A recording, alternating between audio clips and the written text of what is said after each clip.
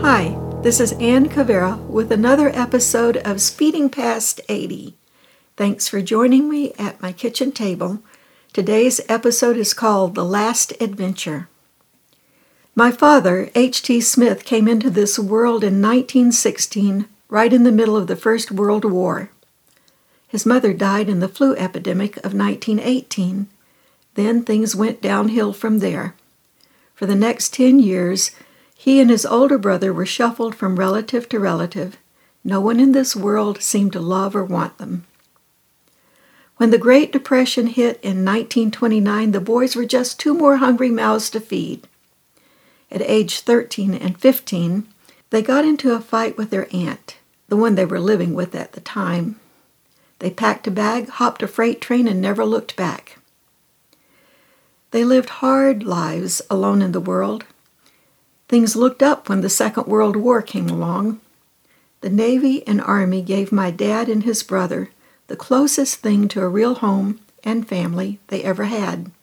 They both became career military men. My brother Mike, and I left Jacksonville, Florida to follow him to the military base in Charleston, South Carolina. I don't know if people still fish off the sides of bridges around Charleston, but lots of people fished that way back in those days. We spent most of our Saturdays fishing from bridges till our shoulders and legs were sunburned a deep copper. I remember climbing over rubble at Fort Sumter, where my imagination ran wild thinking of cannon fire and shouting soldiers. We walked with my dad along beaches while he told us tales of pirates and talked about the buried treasure that he felt absolutely certain was still buried right there in the sand beneath our feet.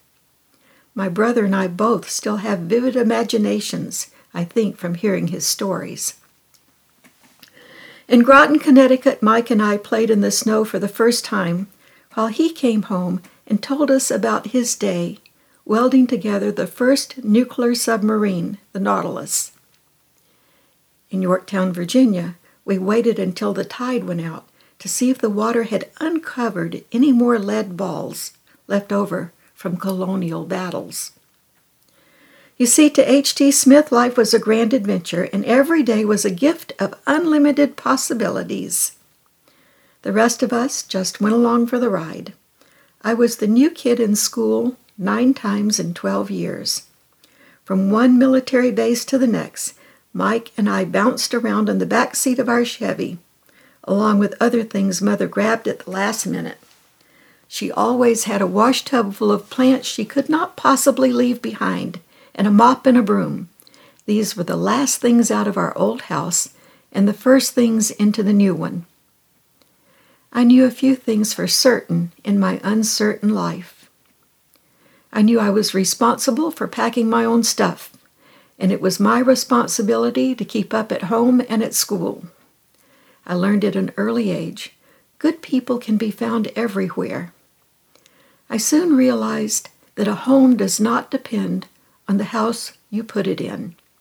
These were all valuable lessons to learn at an early age.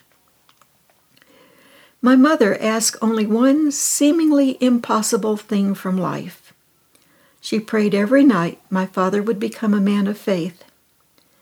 After more than 20 years, her prayers finally persuaded him that faith is the only logical answer to questions asked by this world of chaos. Eventually, H.T. Smith retired from the Navy to a cabin by a lake full of fish in Florida. Now and then he looked up from his boat to catch a glimpse of a rocket launch from what was then Cape Kennedy. In between fishing, he made time to get his high school diploma and a degree from a community college. In the end, he lost his final battle to an enemy that eventually catches up with all of us. Death found him in July of 1998 at age 82. This is Ann Cavera with Speeding Past 80. I'd like to invite you to take a look at Brian Elaine's book, How to Heal Our Divides, Volume 2. It's filled with ideas on positive things ordinary people can do to help change the divides in our culture. Thanks for listening. See you next Tuesday.